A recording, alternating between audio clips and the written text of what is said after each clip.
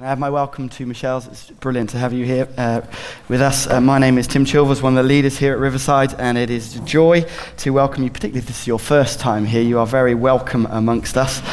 If you haven't gathered by now, we are Riverside. We're one church, but meeting in different locations. So we've got the Bournville gathering here, but right now at the same time there's also, a gathering about to start in Moseley, and another one has already finished this morning as well. So if you want to know more about Riverside, do grab one of these booklets on your way out at the welcome point. We'd love to chat further with you.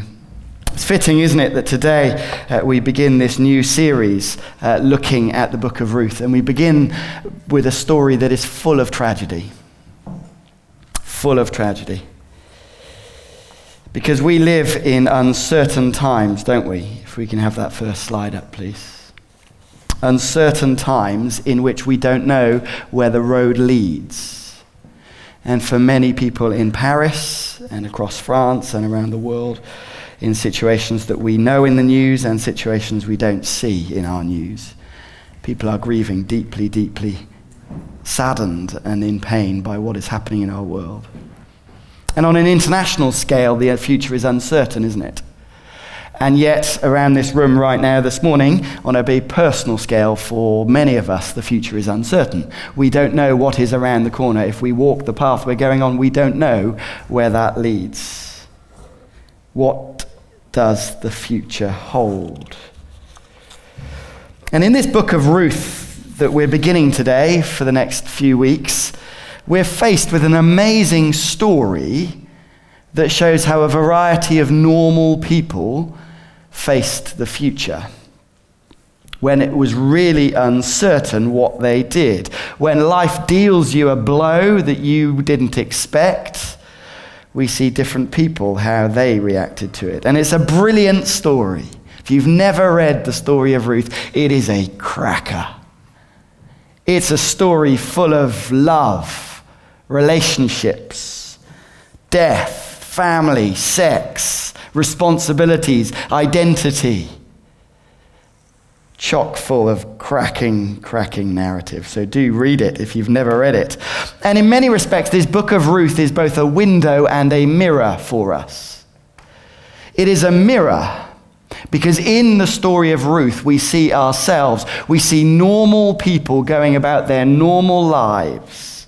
Frail, weak humans, trying to cope, trying to juggle with all that life throws at them. In many respects, the story of Ruth is our story. It's a mirror for us as we read it. We see ourselves. But it is also a window for us. Because in this story, we not only see ourselves, but we look through this story and see something of God, see something of how the God who is in all of this, as in control of all of this, how he works. And how he has a plan even for weak, frail, messed up people like me and you. This story is our story. This story is God's story. And this plan is a plan that we can never predict. So let's get stuck into it, shall we? And we're going to start, fittingly, right at the beginning. Verse 1, chapter 1. In the days when the judges ruled, there was a famine in the land. Now, whether you read the Bible regularly or not, these are the bits we kind of skip over, aren't they, until we get to the meat of the story. In the days when the judges ruled, yeah, brilliant. But it gives us an historical background that is really important for all of us over the next few weeks. You see, this story is set in history in a dark time for God's people. It is the days when the judges ruled. And if you know anything about the Bible, if you've got your Bible, you might have a look at the end of the previous book in the Bible. And the previous book in the Bible is called Judges. And so if you want to know what the days of the judges was like, why not read Judges? And the end of that book, the very last words of the book of Judges say this: in those days, Israel had no king. Everyone did as they saw fit. And if those aren't words that summarize our time, I don't know what they are. Everyone did as they saw fit. And so when we read Ruth 1 verse 1, in the days when the judges ruled, we know this is a desperate time for God's people. with uncertainty all around. They don't know where the road leads. And in that context, it gets even worse. Not only is there darkness in the way they're living, but there was famine in the land. The time of the Judges is a very desperate time. And if you think the Bible is boring, read the book of Judges. There's some cracking 18-rated stories in there, if ever there's any, with people getting stabbed and they're so fat that they lose the dagger in their belly and all those kind of things. Interesting stories, not for kids. In that time, a famine takes place. In the time when God's people have done their own way rather than following God's way, there is devastation. And in that context, we meet a family. So a man from Bethlehem in Judah, together with his wife and 2 sons, went to live for a while in the country of Moab. And we see his name. Well done, Ellen, for reading all those names. Elimelech and Chilion and Ephrathrites and all that sort of stuff. In uncertain times, one man takes his family in search of food. It's ironic, by the way, that the name Bethlehem, where they're from, means house of bread. And because God's people have turned away from God, there is no bread in Bethlehem. But, we see something very clear in these verses. Do you notice the contrast? Twice in the opening words of this book. They were from Bethlehem, he takes them to Moab. They lived in Bethlehem, they go to Moab. Making a very, very clear point right at the beginning of this book. They move out of their home, out of God's people, away from where they belong to a different country with different gods to escape their danger. Now, it's easy for us to skip over this. And today, we might not make such a big deal out of it. But time and time and time again, God's people are warned about following other gods. God's people are warned about walking away from God's people and settling down in places with other gods where they will start following their practices and their gods. The people of Moab in the Bible do not get a good rep. They were a people who were started through an incestuous relationship between Lot and his daughter. And even though they're geographically very close, they are 1,000,000 miles away spiritually, with terrible things happening in Moab. In other words, Elimelech takes his family out of what he sees as danger into a situation where he sees the possibility of hope, and he thinks it'll be fine, but in reality, it is the most dangerous thing he can do. Look at verse 3. Now Elimelech, Naomi's husband, died. She's left with her own 2 sons, and then what do we read? After they'd lived there 10 years, both sons also die. Elimelech ripped his family out of home where they belong into a new place with different gods, doing all sorts of terrible things. And now the family is broken. And I think it's worth just flagging this up, because I think the first lesson for us in this story of Ruth is this. Sometimes the safe choice, in inverted commas, is sometimes much too dangerous. There was Elimelech facing a real uncertain future. And as God's people, he will have known where he should have been. He should have been with God's people, following God. Instead, he takes his family far away from that for what he sees as apparent rescue.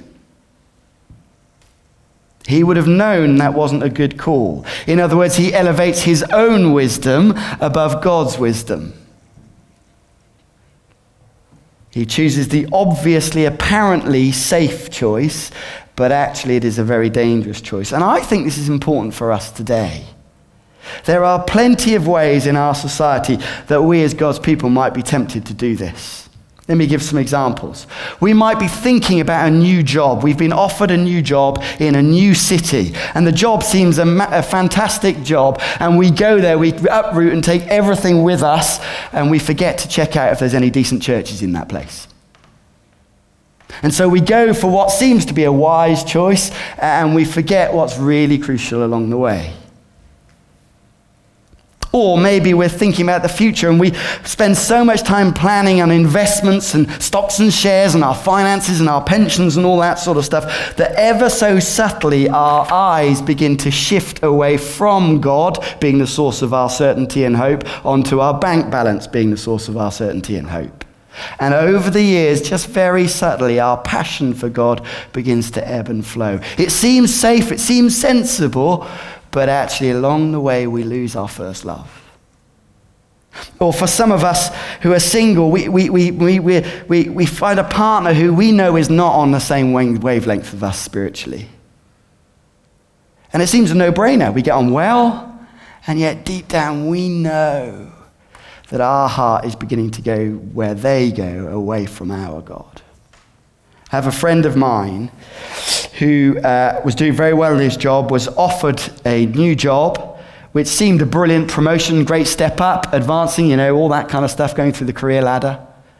And this job made him travel more, made him work harder, did more hours. He did well in the job, but what happened was he began to spend less time with his wife, couldn't get as involved in church. And gradually over the years, what happened is his heart for God began to wane. It seemed a no-brainer in the beginning. New job, brilliant. But sometimes this apparent safe choice can be very dangerous. Can I encourage us all to be open about this? There may be some of us here are facing decisions, and deep down we're excited about the potential of this decision, but we know we haven't really factored God into it. There's some warnings right at the beginning of this story of Ruth about this. So the story continues. Naomi's family is in ruins, and she's left in a different place on her own with these two daughters-in-law. And we read on verse 6 and 7. When Naomi heard in Moab that the Lord had come to the aid of his people by providing food for them, she and her daughters-in-law prepared to return home from there. Do you notice the contrast, by the way? God's provided at home as opposed to where they have been living. See that contrast? The writer's making it really clear. Moab is not their home. With God's people, where they knew all along they could have been, is home. And so she decides to go back. This broken, desperate woman lost her husband, lost her sons, in a land where they worship other gods. She wants to go home. And so she insists that they go, but she insists that these two girls, Orpah and Ruth, go back to their home. After all, they were born and bred in Moab. They're Moabites. And Orpah agrees, but Ruth, the plucky Ruth, doesn't. And we get these amazing words in verse 16 and 17 when Ruth defends herself. And we begin to see right at the beginning of this book that she is a special woman. And already our interest is peaking. Who is this Ruth? Look at what she says, verse 16. Don't urge me to leave you or to turn back from you. Where you go, I will go. And where you stay, I will stay. Your people will be my people. Your God, my God. Where you die, I'll die, and there I'll be buried. May the Lord deal with me, be it ever so severely, if even death separates you and me. She's a fighter, isn't she? And so they head back to Bethlehem, the two of them. And I want to focus just for a moment on Naomi, and then we're going to focus on Ruth before I come to a close. Think about Naomi for a moment. Think about what she's gone through. In those days, the husband would have been the breadwinner, providing for all of that. And not only has her husband died, now that her sons have died, she faces an uncertain future. The road goes in a direction she has no idea. She's been through immeasurable suffering, huge difficulties. And the truth is, in this book of Ruth, as we go through, it can be easy to forget that God is there all along. Let's look at what she says in verse 19. As she gets back, people talk to her and she talks about her name. Don't call me Naomi, verse 20. Call me Mara, because the Almighty's made my life really bitter. I went away full, but the Lord's brought me back empty. When she gets home, she knows that this journey to Moab has been desperately painful for her. And I want to just flag up there that I think those verses, for those of us in this room who are going through difficult times, are immensely hopeful. Because it highlights for us that Christianity is not some sort of escapism, not some sort of wishing away suffering, ignoring the realities, the brutal realities that happen on our streets in our own lives. Christianity is brutal and upfront about the reality of pain and suffering in our lives. And I think we don't do any favors in church if we try to ignore it. Here is Naomi saying, my life is a mess. But as we'll see, God is in the habit of redeeming the messiest of circumstances. And for Naomi, God is God in the good times and the bad. You see, in one sense, God is silent in this opening chapter, and yet he is everywhere. Verse 8, may the Lord show you kindness. Verse 9, may the Lord grant that each of you will find rest. Verse 13 to 20 and 21 talks about all that God has done in terms of afflictions. Even in the darkest of storms, in the oceans, in the waves, we sang earlier, didn't we, those words? And I will call upon your name, keep my eyes above the waves when ocean rise. God is God in the good times and in the bad. Naomi never doubts God's presence, even though she hasn't got the faintest idea what he's doing. And I want to suggest to us, if we are in the middle of desperate situations, this truth doesn't explain everything, but it gives the only hope that is possible. If God is not in control, there is no hope. If God is behind all of this, holding us, even though we cannot see what on earth is going on, even though Naomi would have the faintest idea why God, she knows that God is still God, and therefore there is hope. And to whet your appetite for the end, you might want to flick forward to chapter 4, verse 14, as we read these beautiful words. The women said to Naomi, praise be to the Lord, who this day has not left you without a guardian redeemer. God has a habit of redeeming the most broken and messiest circumstances, even for you and for me. In fact, things for Naomi turn out far more amazing than she would ever have dreamed. And it affects you and I today. So can I encourage you, if you're going through really dark times at the moment where the waves are unbearably big, the solution is not to walk away from God, because actually he's the one who holds us in the first place. So we learn something powerful from Naomi, but then we also learn something powerful from Ruth. Let's go back to those verses again. Where you go, I will go, and where you stay, I will stay. Your people will be my people, your God, my God. This is a hugely risky thing to do. She's basically saying, I'm turning my back on all that I have known to follow your God and your way and your people. There's something attractive in these people of God that she wants part of, even calling God by his Hebrew name. This is an immensely risky thing to do, but it is a risky thing that's worth doing. And this is the story for many of us here. Some of us have left comfortable lives to follow Christ.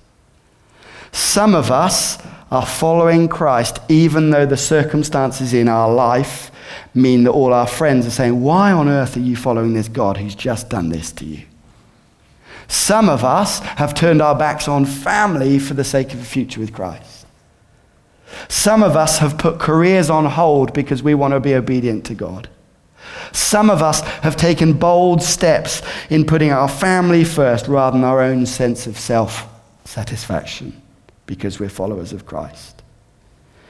If you're anything like me, it can be really easy to live with our foot in Moab and our foot in Bethlehem. And I think the reminder of this story is that Bethlehem, even though it may not be straightforward, is home, is where we belong, following God's way with God's people in God's place. If you're anything like me, it can be easy, can't it, to seek comfort and success and status in the things that we can easily tangibly see, rather than trusting in the God who holds our future in his hands. I have a friend who is a single woman, was a single woman, and she did what her family thought was utterly bonkers. She left a comfortable job in this country, doing very well in her career, to move to India to buy a house, to set up a home for 3-4 prostitutes. She went knowing nothing. She went with a plan, with a dream. Her family thought it was bonkers. And while she was there, she saw lives beyond lives changed, transformed. She met her husband, seeing God do amazing things, all because she took a risk to follow Christ. Just like Ruth. Where you go, I will go. Your God will be my God. And so can I encourage us as we get to the end of this chapter? It ends on a cliffhanger. The cliffhanger is this. We've got people turning to Bethlehem, people who are desperate, without food, refugees in a sense, nothing. And we read these tantalizing words, luring us on to read on. They arrive in Bethlehem as the barley harvest was beginning. And we begin to wonder, what's this barley harvest going to provide? Who's it going to provide? Who will be in all of this? Will God ever rescue these broken people? Read on or come next week if you want to know more. But I wonder for us, maybe for some of us there's encouragement this morning that we know that we face choices, and God's way is actually the safest way, even though it may apparently be risky. For others of us, we feel broken, desperate, barren. Our lives are in a mess. We're devastated by grief or emptiness. And God is simply saying, there is always a home for you. So can I invite us to stand? Please stand.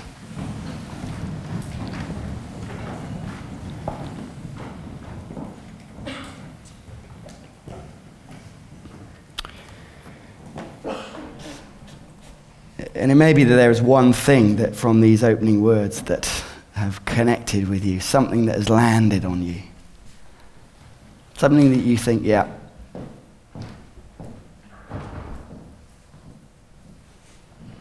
And in a moment, what we're going to do is the band are going to lead us, and I'm going to provide the opportunity. We're going to encourage people to head to the back, for prayer.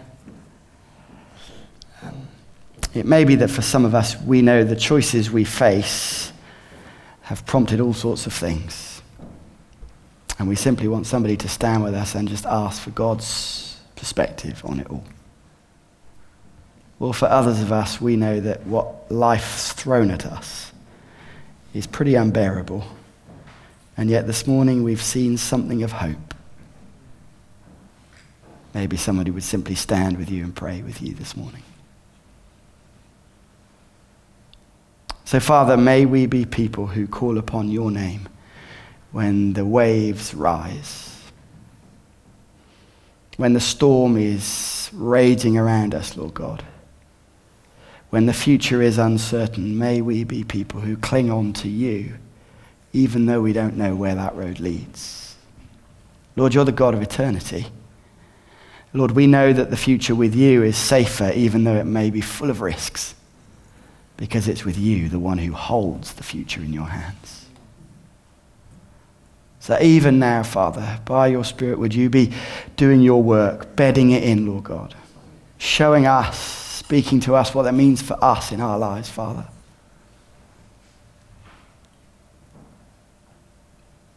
May we realize that the bravest thing to do is actually to just cling on to you.